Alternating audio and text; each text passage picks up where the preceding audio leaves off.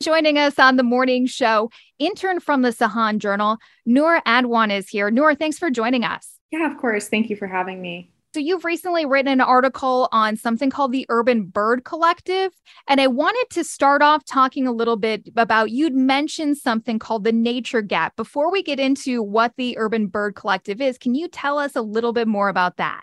Yeah, definitely. The nature gap is this idea that there are certain structural inequities that cause outdoor activities to be dominated mostly by white folks. And anecdotally, this can almost act like a positive feedback loop where, BIPOC and queer folks may then feel less welcome or maybe excluded or isolated in these outdoor spaces that are predominantly white or cis or straight. So organizations like the Urban Bird Collective aim to close this gap and make birding, which is a very specific outdoor activity, but there are others that, focus on more of the holistic side of outdoor activities. Organizations like the Urban Bird Collective aim to close this gap and make birding more comfortable and accessible to a diverse range of people. How did you discover the Urban Bird Collective? Something that was given to me by my editor. I was just given an assignment.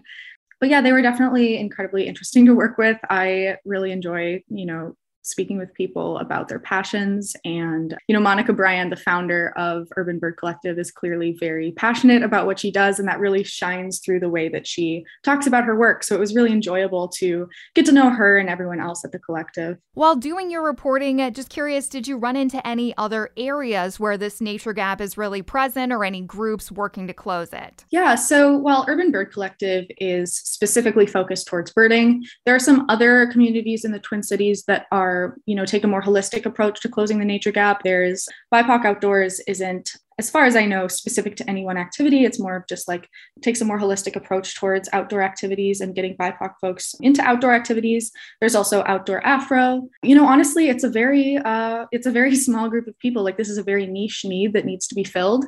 Hopefully we'll see more of these groups popping up in the future, but right now it seems like there's only a handful of them. Anything else that you learned from your reporting that you wanted to share?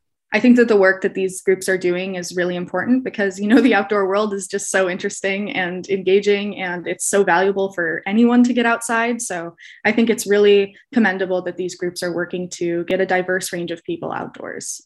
Noor Adwan, intern at the Sahan Journal, which is a web-based news organization covering Minnesota's underrepresented communities. We'll link to her article online at jazz88.fm. Thanks so much for joining us this morning. Yeah, of course. Thank you so much.